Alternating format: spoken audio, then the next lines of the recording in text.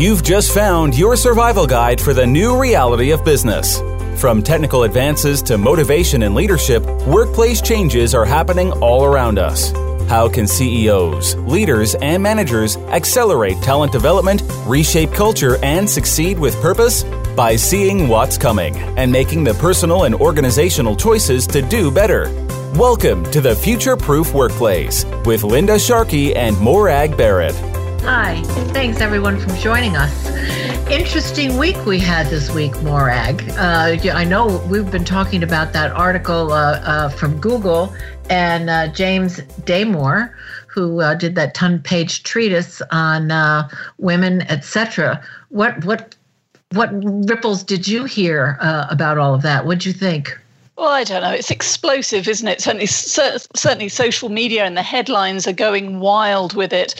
And in many ways, I have to roll my eyes. Are we still having this conversation about whether women can do certain roles as well as men, especially when it comes to tech and engineering? It's so disappointing and frustrating to see yet again such a fixed and narrow mindset to something that we know is misguided. You know, it's really true. I mean, as you know, I was, the chief talent officer at Hewlett Packard. You know, we had 330,000 employees, and you went below the top of the house, past the VP ranks, and we had lots of women and lots of women engineers, who were highly valued for what they did in their roles, but just couldn't seem to break through. I do think that there's an epidemic out there in Silicon Valley, but that attitude just today is kind of appalling. It is. Go ahead. Well, I was going to say, and the statistics make poor reading, despite all the decades of focus on diversity. Less than 6% of Fortune 500 chief executives are female, and less than 15% of corporate board members are female. And it seems to me that the conversation, despite all the care and attention, just hasn't moved the needle. And we need to broaden it. It's not just the binary male-female discussion. It's inclusivity for everybody, I think, is the difference of the 21st century. Diversity, as you articulated in our book, it's always been there. We are a diverse planet. It's the how do we make people feel like they belong when they get to wherever it is that they want to go, whether that's the senior levels or a certain career track that they want to take. It's not just getting them in the door, it's making us want to stay once we get there. Yeah, that's absolutely true. And the women are deciding not to stay because it's so onerous having to work in some of those environments, and particularly in financial services as well. So technology isn't the only place where this is going on. So it's been a heck of a news week. And also, we talk about Wells Fargo in our book, and boy, it doesn't seem like they've learned their lesson either. Here they are back after firing their CEO. They're back with bogus insurance policies for people and overcharging, et cetera. So, you do have to scratch your head. You really do. You certainly don't seem to be learning from history. And in fact, I had a conversation with a potential new client this morning who was looking to grow their technology team, most of whom are actually female, which is a good start to the conversation. Yeah. Unfortunately, the conversation then meandered into dress code and how the women weren't manicuring their hands and brushing their hair appropriately. And wow. I'm listening to this and I say, well, do you have the same dress code challenges with the men? And it was immediately blown off as they're business casual, so anything kind of goes. And I'm just thinking it's these double standards and, in this case, an unconscious bias that is Absolutely. Having a huge impact on our ability to make a difference in the workplace. Yeah. But, here's what's great. There are some enlightened companies out there. As you know, we have a client that really is bringing us in to talk about diversity in a really heavy white male dominated industry, and to really start working with their leaders to open their eyes to that unconscious bias. So, not all is bad, but it is kind of shocking that we are where we are, which kind of leads us to our guest today. I'm very excited to have Lee MJ Elias with us today. He is really just moved back to the United States from being in London, had a great stint in London, and you probably already know that hockey was not really a huge sport over there. And Lee, who is a coach and a really brilliant thinker about leadership, made this into an extremely winning team and made people really excited about the sport. And he's just recently moved back, and he has a new book out. His former book, which I had spoken to him about earlier, was Think Like a Fan, was just brilliant. It was just a brilliant outside-in way to think about your organization. And now he's got his new book called Win. And what I really find compelling about this book and love about this book is that, and love about what Lee does, frankly, is that he takes sports teams' mentality and drives that into business practices. And he's really able to use great sports examples about how you really make a winning team and how you build a bond. And what I loved was the digital community. So welcome, Lee. I'm thrilled to have you on. We're thrilled to have you on. No, it's great to be here. It's actually great to be back in the United States as well, to do one of these shows, not 5 hours ahead or 5 hours behind, but it's my pleasure to be here today. Thank you so much for having me on. Well, that's great. We're really thrilled. And Morag, I think you have a burning question for Lee. Well, Lee, I mean, Linda touched on it in terms of her introduction, that certainly ice hockey is not a big sport in the UK. We're all about the cricket and the real football, soccer. So what was the biggest culture shock for you in spending time living abroad and working abroad? What most surprised you in your time in the UK? Yeah, it's a great question to start off on. When we moved to the United Kingdom, it was a military move. My wife is in the United States Air Force. So we had some choice on where we were going, but not a lot. And all of a sudden, we're moving from America to a brand new country with a whole new set of rules, a whole new set of people. And a different language. Just to be clear. Right. Well, I've been told that we have butchered the Queen's English, so I'm still dealing with that over here. I have a new respect for it now. Let's put it that way. But, okay. The biggest culture shock that I had from a personal point of view was actually the respect for different types of work in that country, in the sense that service work over there is highly respected. Just having a job is highly respected, whereas in America, there's a little bit more of what I feel is an entitlement type atmosphere.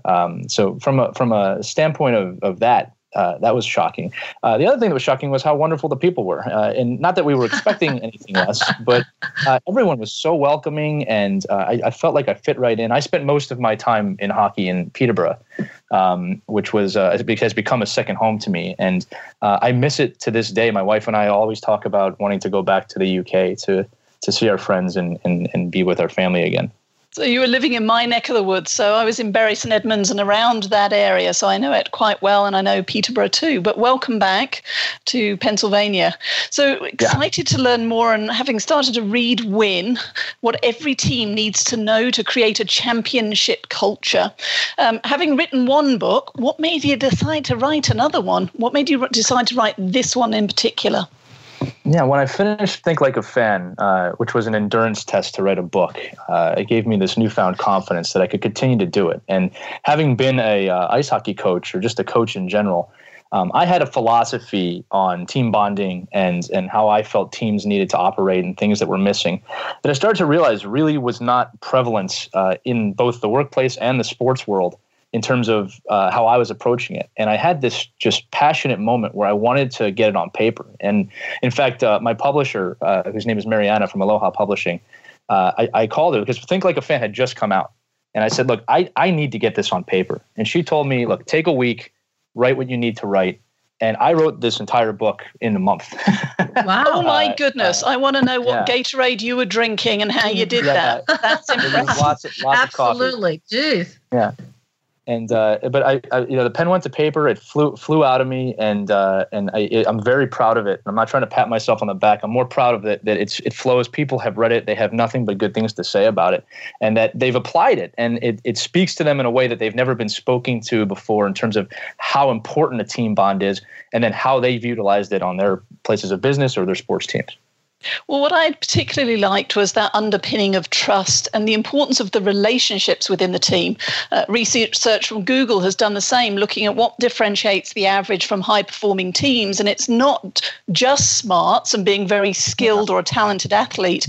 It is the quality of the relationship, because if I trust you and if we're pulling in the same direction, I am more willing to take informed risks. I'm more willing to give candid feedback, etc. So tell me more about, you talk about it as a key concept in the book.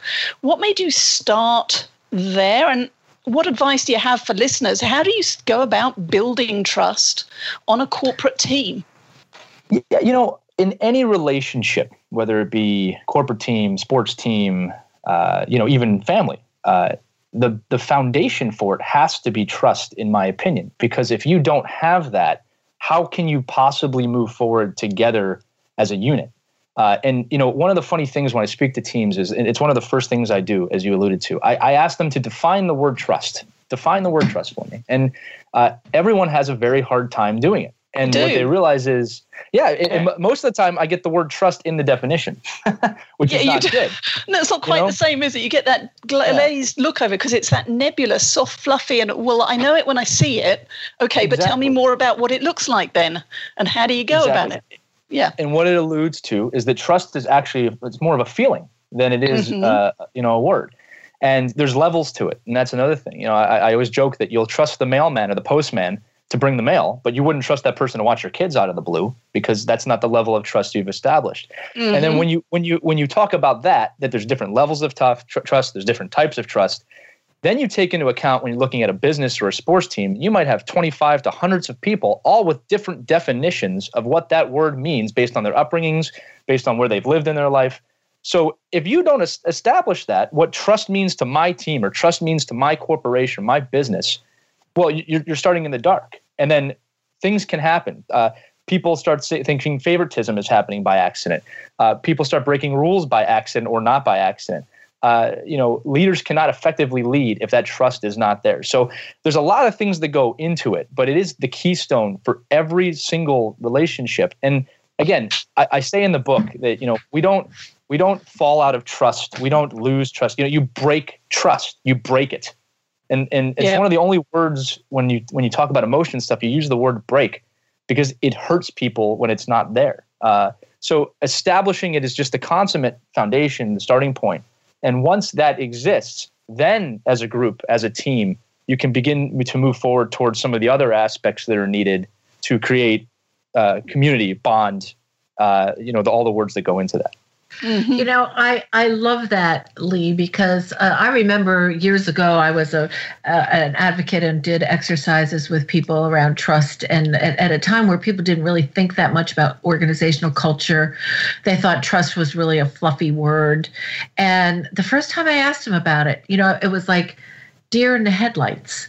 This is not something we talk about at work. But frankly, it's fundamental to getting work done. And that's why what I think is so compelling about the fact that you start with trust. And it also shows me that, times have changed and that people are more willing to talk about trust and are more willing to see how much it impacts their daily relationships with just about anybody, whether it's family, whether it's the mailman, as you say, or people that they work with. But, this leads me to another question.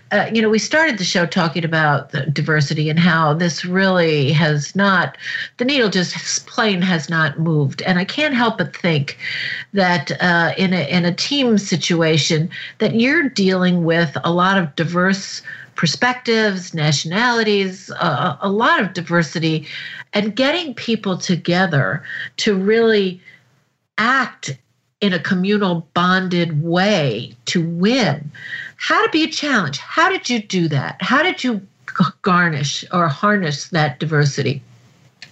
Yeah, when it comes to that, there's a phrase I like to use. I like to blur boundaries. All right. And what happens is when anybody comes into a group with a preconceived notion about somebody else, which is inevitable, no matter where you're from, who you are, what your upbringing was, it's inevitable. You're going to have some preconceived notions. My job is to not exactly ignore that, but to give the group a common goal or a common mission that's established by that group to work towards. And then once that's established, it's to talk with the group about this is what we're going to do together as a community to achieve this goal.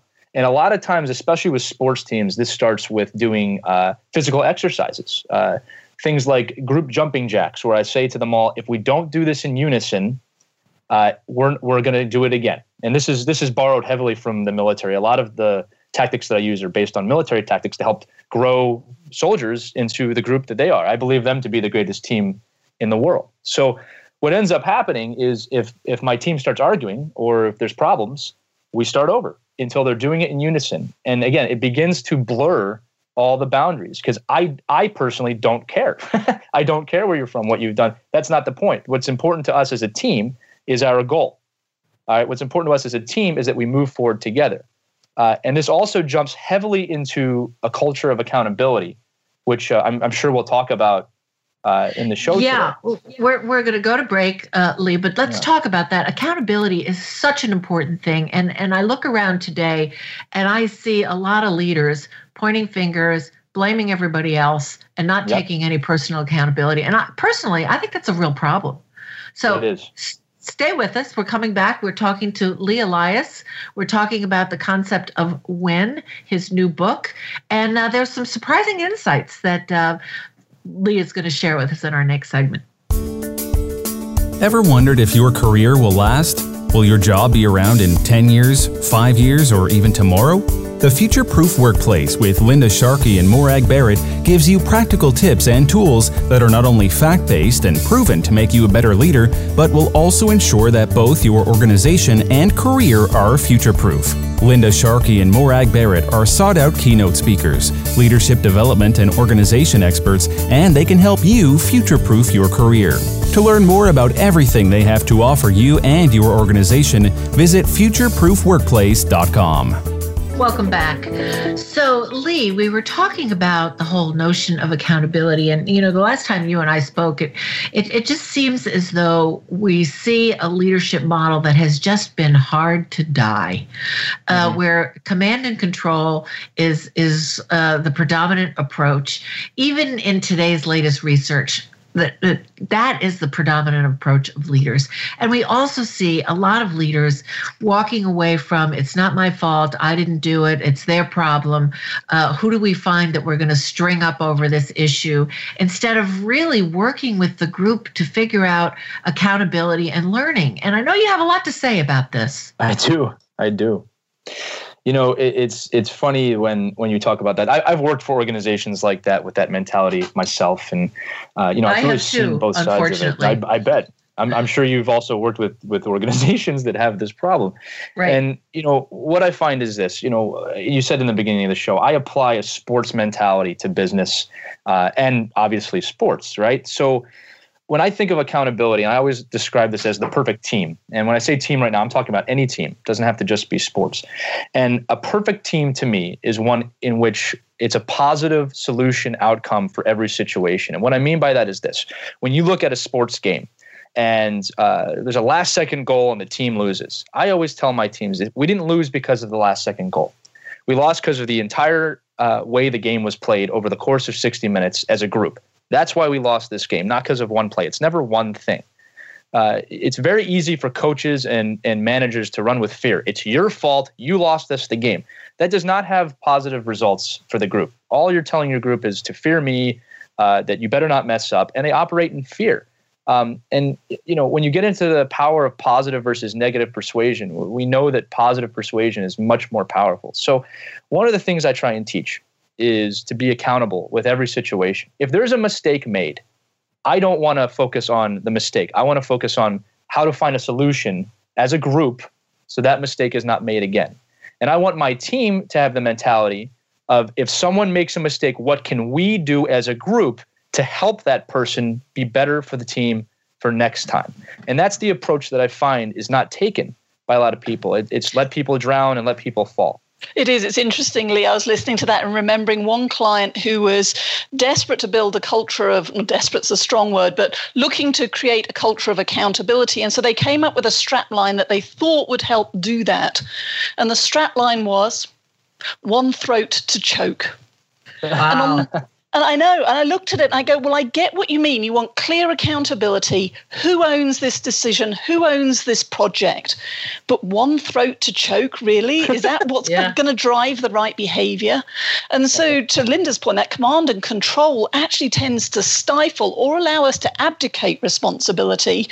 I was at a meeting with another organization and team yesterday, and their excuse at the moment for not taking action is because that person over there is not playing nice with the rest of the team. So why should I do anything until they change?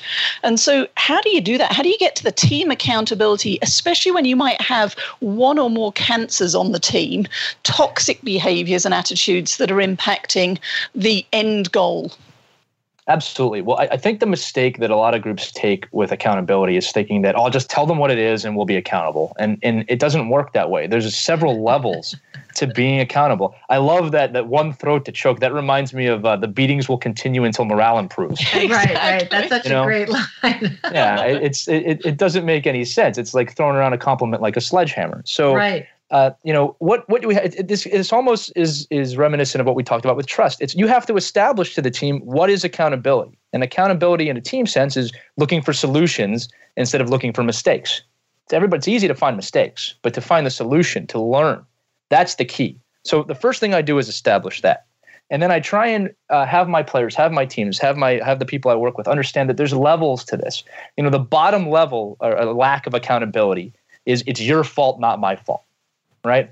And then there's several steps from there to the top. It could go from that level to, wow, I'm glad that wasn't me that made the mistake. And then it could go up to, oh, man, that's too bad that person made the mistake. Maybe I could have done something to help out to win the game for us. And then it goes up even higher to what did we not do as a team to prepare for this so that it could have been better. And then, the top level being is as a group, we need to find a solution for this problem so it doesn't happen again. I need to support my teammate. I always love the saying, and we do this in every locker room I've ever been in every business. It's you're not here just for you. You're here for the person next to you as well. And when you adopt that mentality, especially in sports, one of the unique things about sports that's a little bit different from business is there is no time to waste in a game to feel bad, to reminisce and say, oh, how did we? You have to move on in that moment. And if you're not moving on in an accountable way, and you're not moving on for the person next to you, you're not going to have that edge at the end of the game. Yeah, I want my team to be a band of brothers or sisters, no matter what the situation is. You said something that I think is really important. The old coaching model often, was very derisive. And still is in some sports. It's very very derisive, but divisive. But what I hear you talking about is that positive view. And I talked to Sir Clive Woodward, whom I know who, and I think you know him too, Morag. He won the your football championship over in London for the UK.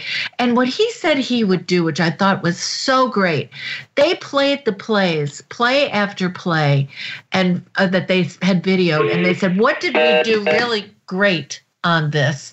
And what do we need to replicate? How did we really work together great as a team? And I thought, boy, that it's not a subtle shift. It's a big shift. And he's built an incredible team. Yeah, one of the things about teams is you have different personalities. Some people are shy, some people are loud. Depending on whether you're in professional sports, collegiate sports, or youth sports, some people are focused on money when other people are just focused on being on the team. And when you mix all of these together, if there's not that community, which you're speaking of right now on the team, it won't matter. Winning will not take place. And this all comes back to the importance of the bond. I spoke to you once before about the three things I think need to be present to win are talent and tactics are the first two. And I think every coach, every leader knows that. You have to have talent, you have to have tactics. And the third thing is this bond must exist.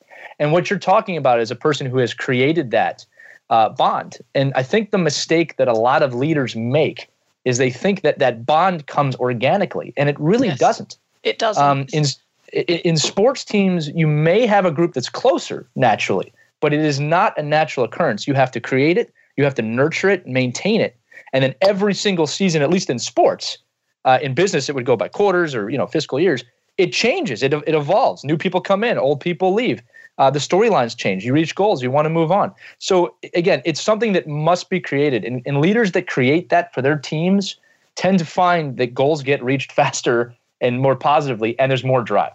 Yeah, I agree with you, Lee, that it's a proactive, it needs care and attention. And it goes back to your original conversation around trust and building that sense of team. Because when I talk to people about trust, I'll hear, well, you have to prove that you're worthy of my trust. It has to be earned. Whereas I'm thinking, no, you have to give it from the get-go. Because when you then follow up with how long does it take to earn your trust, people will say, 2 years, 3 years. And in modern business, you don't have 2 or 3 years to get to a high-performing team. To your point, you have a quarter, maybe 2 quarters if you're lucky. Yeah, that's glacial. Ironically, 2 to 3 years is glacial. It's crazy. Right. But then when you think about it, there's team within team. So that sense of identity, when I put the jersey on, I think it's easy to lose sight. It's why we see politics, silos, and turf wars in many organizations where finance is fighting sales, is fighting operations, is fighting HR, and they lose sight to the corporate jersey that they're all part of. And that team-on-team fighting takes away time, energy, tactics, and talent from achieving the corporate goals and putting those scores on the scoreboard. How do you see that connection, Lee? Well, I think there's a lot of things there. One is, I love that you mentioned teams within teams, because that's something that I tap on. When you apply trust to a team, the coaching staff is a team within the team. And I always tell the coaching staff that you are the pillar of trust for the group. So if we don't look like we trust each other, why would we expect our players to trust each other? And when you put that into a corporate environment with all the different sections of even a large business, HR, management, upper management, lower management, the day-to-day people. There's just so many teams within the teams, and they all represent something to each other. Now, one of the nice things about sports, as you alluded to, is we get to wear a jersey. We're all wearing the same uniform. The military takes the same approach. The military's approach is we have to accomplish the mission. That's all that matters at the end of the day, when you go to the military. And I like that approach with everything.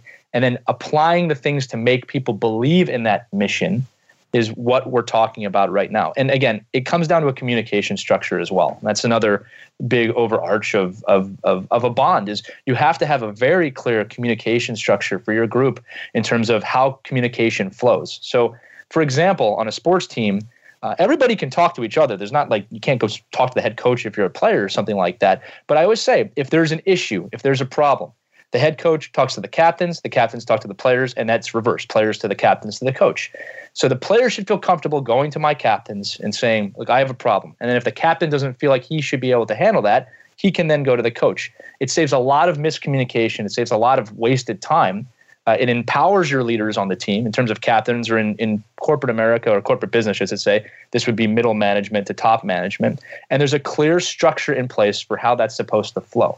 The final thing I was going to say is that, and we both just talked about this, is accountability, trust, all these words. Another mistake people make is, we've done a course at the beginning of the quarter, so we did it, and that's it.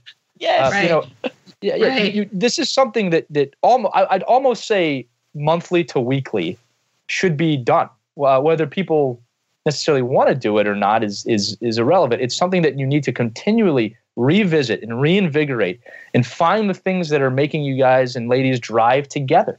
And a sports season, and I talk about this in the book, it's impossible to go through the sports season without some sort of lull, I call it, downplay, where there's a losing streak or you lose a few games in a row. I know in ice hockey it tends to happen around the holidays. You miss your family.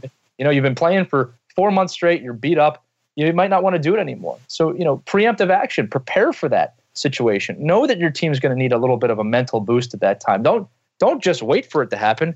That's no different in corporate America. I'm sorry, corporations in the world. I'm just used to saying corporate America. It's no different. You can predict a lot of these behaviors before they happen and prevent them, or at least, as I said, reinvigorate the group to continue forward. Plan for the predictable surprise and make candor and trust and talking about these things part of how you do business every day. But Linda, I know you've got another question for Lee. Yeah, it's interesting because you talk about this hierarchy of communication, and I think it's a very important. I think a lot of corporations globally really miss the mark when it comes to communication and really don't leverage the communication process. They think, to your point, we just did a course on this, or we had a town hall meeting, or I sent out a memo, or, was in the newsletter. And what? I did a PowerPoint. I was in a PowerPoint. What? Don't you get it? And they don't really realize how important the conversation is and the relationship building part of communication. But the real thought that I have is if, you talk about cancer in the locker room.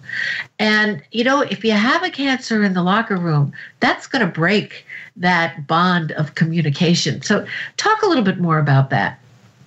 Yeah, so in sports, it's kind of every fear. We call it a cancer in the locker room, as you just said. And that typically means a player or a group of players that are causing problems or dissenting or doing something that's affecting the team in a negative way. And there's a lot of ways this can represent itself. Sometimes it's bad attitude. Sometimes it's big head. No matter how it shows itself, the coaches and the leaders that have plans in place to fix this situation tend to do well. Now, just to say this, the bonds that are built, that I build, that's what I always say I do for teams. I build bonds. The bond is extremely strong, but it's also very fragile. And I've always equated it, I say to people, I build glass houses, that it's the most beautiful house you've ever seen. But if you take a hammer to it and tap it, the whole thing can come down if you're not careful. The paradoxes, the polarities. Exactly. So I say that you have to protect that group at all costs. So the first thing that I do when there is a cancer on the team, or if I feel that something is out of place, is I don't try and point it out and say, you're screwing up the team and it's your fault. I try and find the root of it, because 9 times out of 10, it's not what's being conveyed. It's something deep in that person's personality, or it's something that they don't feel comfortable talking about. For example, a player might not be getting in ice hockey his ice time. He's not playing enough shifts in a game from his point of view. And he doesn't say anything to anybody, and that stews for weeks and months. And all of a sudden, coach is horrible because he doesn't play me. Well, I try and nip that right at the start. I try and give people roles before the season. You may not play a lot this season, but this is your role on the team. That's the first prevention way of doing things. Just make sure everybody understands their roles. I've always said on a sports team, to not have a role on a sports team is the same thing as having a job with no job title, right? What am I doing here? That's the first preventative method. When it does happen, if it gets to the point where it is happening, I try and have first enable my leaders. I let my captains speak to that person, find out if there's something wrong. And if the captains feel like it's going to grow beyond a certain point, then I speak to that person, or the head coach will speak to that person and try and include them back into the group. Now, if it gets to a point where that person's behavior is really harming the team, it's a zero tolerance rule for me. I move them out of the way. I've had several situations in my coaching career where I've taken players off the team because they've threatened the group. And 9 times out of 10, the group understands that was a threat to this group. That person should not be there. Personal feelings aside, for that person aside, the team is what's most important. So that's how I tend to approach it. But every situation, every cancer is a little bit different. Yeah, a question for you. We're going to take a break, but when we come back, I want to talk with you a little bit, Morag and I, about what you see as the biggest threats to teams. What do people have to really watch out for in order to make sure that the relationships and the bonds are really effective? So stay with us. We're talking to Lee Elias. We're talking about his new book, Win. If you haven't gotten a copy of it, get one. It's a great insight into what you need to do to have winning teams for the 21st century that are fast, agile, and can really deliver on the results and on the goals that you're looking for. So stay with us. We all know that leaders who build talent, care about their people, and create healthy organizations are the people that others want to work for and with. Raise your own bar and future-proof your organization with the Future-Proof Workplace. Whether you're a CEO, manager, or just trying to survive the chaos, the Future-Proof Workplace is your wake-up call because, let's face it, the future is now. Linda Sharkey and Morag Barrett are sought-out keynote speakers, leadership development and organization experts, and they can help you start future-proofing your organization. To learn more about everything they have to offer you and your organization, visit futureproofworkplace.com. Welcome back. Thank you for staying with us. Linda and I are having a fantastic conversation with Lee Elias, professional hockey coach and author of Win, What Every Team Needs to Know to Create a Championship Culture. And before we went to break, we were starting to ask about what do you see as the biggest threat to teams and team success? Yeah, it's a great question. And the answer often surprises people, at least from what my point of view of what the answer is. And I always say the greatest threat to any team is actually the person running the team. So the person who's putting all the rules in place and the person that is establishing trust and accountability and communication and leadership, that person can become the greatest threat to the team by doing something as simple as breaking your own rules or bending your own rules. Yeah, and we see this in sport all the time. It's a scenario that I always present to coaches when I'm speaking or teaching or running a team. Is that what happens when you have the best player, and your best player is so good that you feel that he is driving your team to success, or let's just say he's in college and he's failing, and you can play that player to the end of the quarter with no repercussions, and he's going to help you win games. It's a scenario I present all the time. And I tell coaches, you're not crazy if you consider doing this. You're just crazy if you do it. And I've seen scenarios where coaches do this. And the question, what are you sacrificing? You're sacrificing everything you've built in that team bond.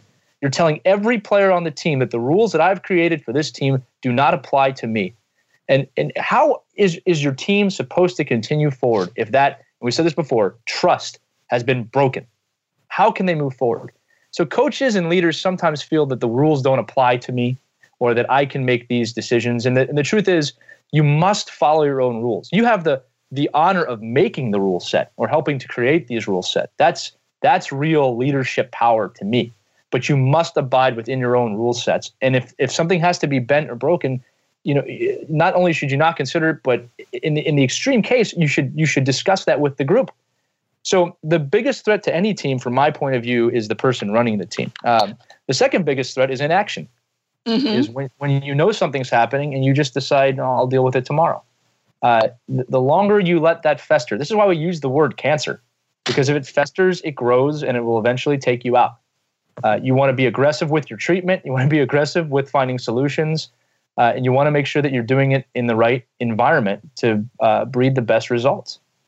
Yeah, it's fascinating that you say that, because a lot of business people will say, well, that person delivers great results and, but they're toxic, they break the rules, they don't live by the rules, and the senior leader looks the other way. And, taking your analogy and applying it to leaders, who you promote, who you hire says volumes to everybody in the organization about what you really value and what you don't value.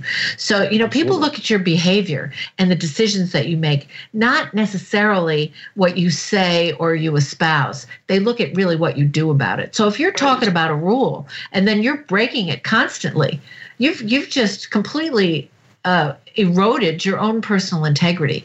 But it's a very common thing that leaders do, which I find very surprising. And it reinforces how all of these concepts, Lee, that you're sharing are actually intertwined, because if I break my own rules, then there's self-accountability. Now, if I choose to break the rule, but I articulate the why of an exception, maybe that's different.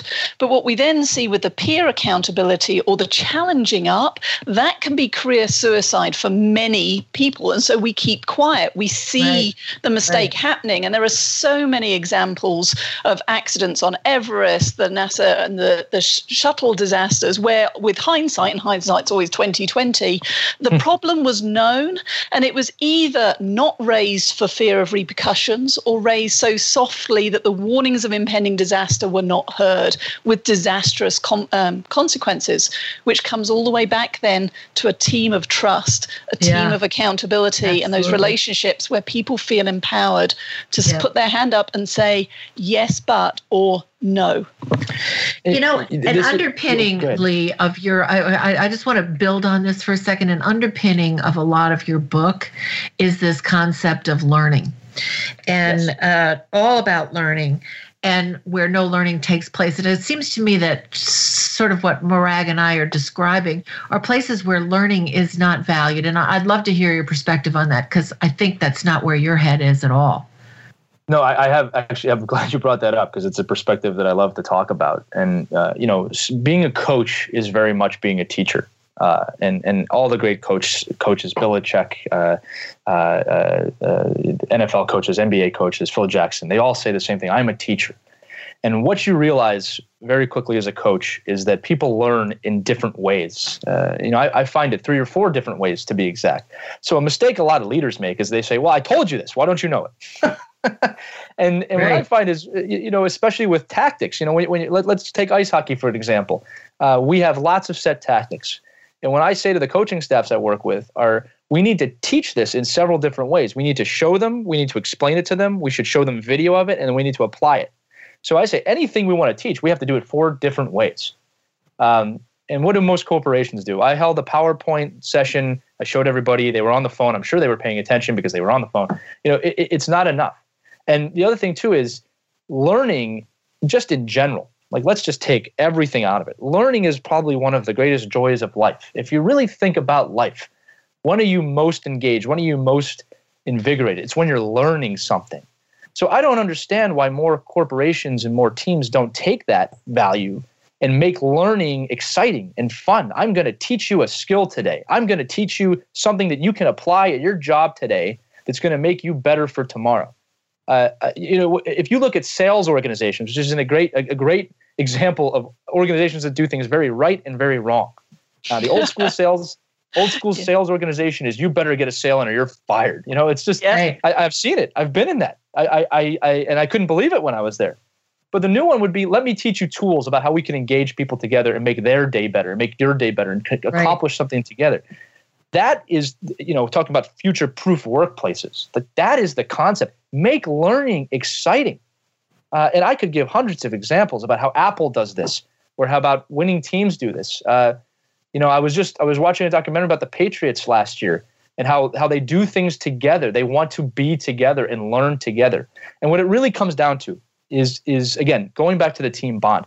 A team bond is what makes that aspect of the group possible. If it doesn't exist, it's not possible. If you don't want to be with the people around you, or you don't believe in what you're doing, you're not going to want to learn. You're not going to want to go there every day. You're just going to get up and go to your job and come home. And it's just not good enough. And again, sometimes when I work with teams, I tell people I don't need to be the head coach. My job is to watch the team and to find these little bits and pieces that I'm talking about so I can help you do your job. So a lot of it comes down to leadership. A lot of it comes down to teams within the team, everything we've been talking about in this conversation. Yeah. I love this quote and I use it all the time, and I probably will say it on every radio show from Hidden Figures, where the guy who was the head of NASA turned around to the next level down leader and said, your job is to find her potential. And that is the job of the leader. It was always the job of the leader, frankly, but today more than ever, it is the job of the leader to find the potential of others, unleash it, and let it bloom, not squelch it. And we've had too much history in the industrial environment of squelching initiative, ideas of others. So it's a great point. Morag, thoughts? Well, I'm listening to Lee and thinking about finding potential. So if you could leave us, what are the 3 ingredients to winning? Yeah, no, that's a great question. And again, I think that for true championship caliber winning to take place, and I said this earlier, one is you have to have talent. And that's not just talent in the sense of someone who's very skilled. It's talent in whatever that person's doing. So if it's business, it's talent at the job they're doing and then empowering that person to be better at it. And in sports, this is generally the easiest thing to find because you can see talent. The second is tactics. And I was blessed. I've worked on teams with a lot of great tacticians. When I was in Peterborough, I had probably the best tactician in the league. And he was able to apply those tactics to the talent and make a very, very strong team. And I should say this, the team that we had was not the most talented by far. In fact, on a talent level, we're probably at the bottom quarter of the group. But when we applied the most important part, in my opinion, to that thing, which is the third thing, the team bond, for the talent and the tactics to exist in, as a group, we became the strongest team in the league. Not the strongest individuals, not the strongest players. Mm-hmm. As a team, we became unstoppable. And again, I always loved using that team in Peterborough as an example because before the coaching staff and that team was put together, they were a ninth or 10th, like bottom of the table team every single year for about a decade. And then all of a sudden, a championship happened out of nowhere. Just 1 year. Yep. Yeah. And that's the question. Well, how did that happen? Well, read my book, I guess. Right. Well, quickly, Lee, and give us the third because we're running out of time. Give us the third point. Yeah, it's tactics, talent, and then most importantly is a team bond. Is to create team bond. You cannot win. Championship culture will not exist if that is not present. Yeah. Well, Lee, I can't tell you how pleased we were to have you on the show. What a great conversation. I love your book. Morag and I love your book. Pages are turned over and things are underscored. How do people get a hold of you, Lee? A few ways. So my website just launched again. It's game7group.com, all spelled out. That's the kind of homepage for the consulting and the coaching that I do. You can also look at winthebook.us. That's the official site for the book Win. And I'm also on Facebook, Twitter, and Instagram under my name, Lee MJ Elias. Feel free. Anybody who would like to talk to me, I'm happy to talk to them. And I want to tell both of you that your book, The Future Proof Workplace, what I love about that book is that it really brings things to the forefront that have to be spoken about that are not currently being spoken about. And every chapter heading in this book is something that I say, yes, nobody talks about this. It's something that must be talked about. So I just wanted to tell you that I really enjoyed your book as well. And that I think that obviously your listeners should have had it already, but if you don't, you should go pick it up. Thank you, Lee. Well, thank you, Lee, for that. And thanks again for being with us. As always, it was a great conversation, and we'll be catching up with you and see what you're doing in about 6 months or so. And I know it'll be great things.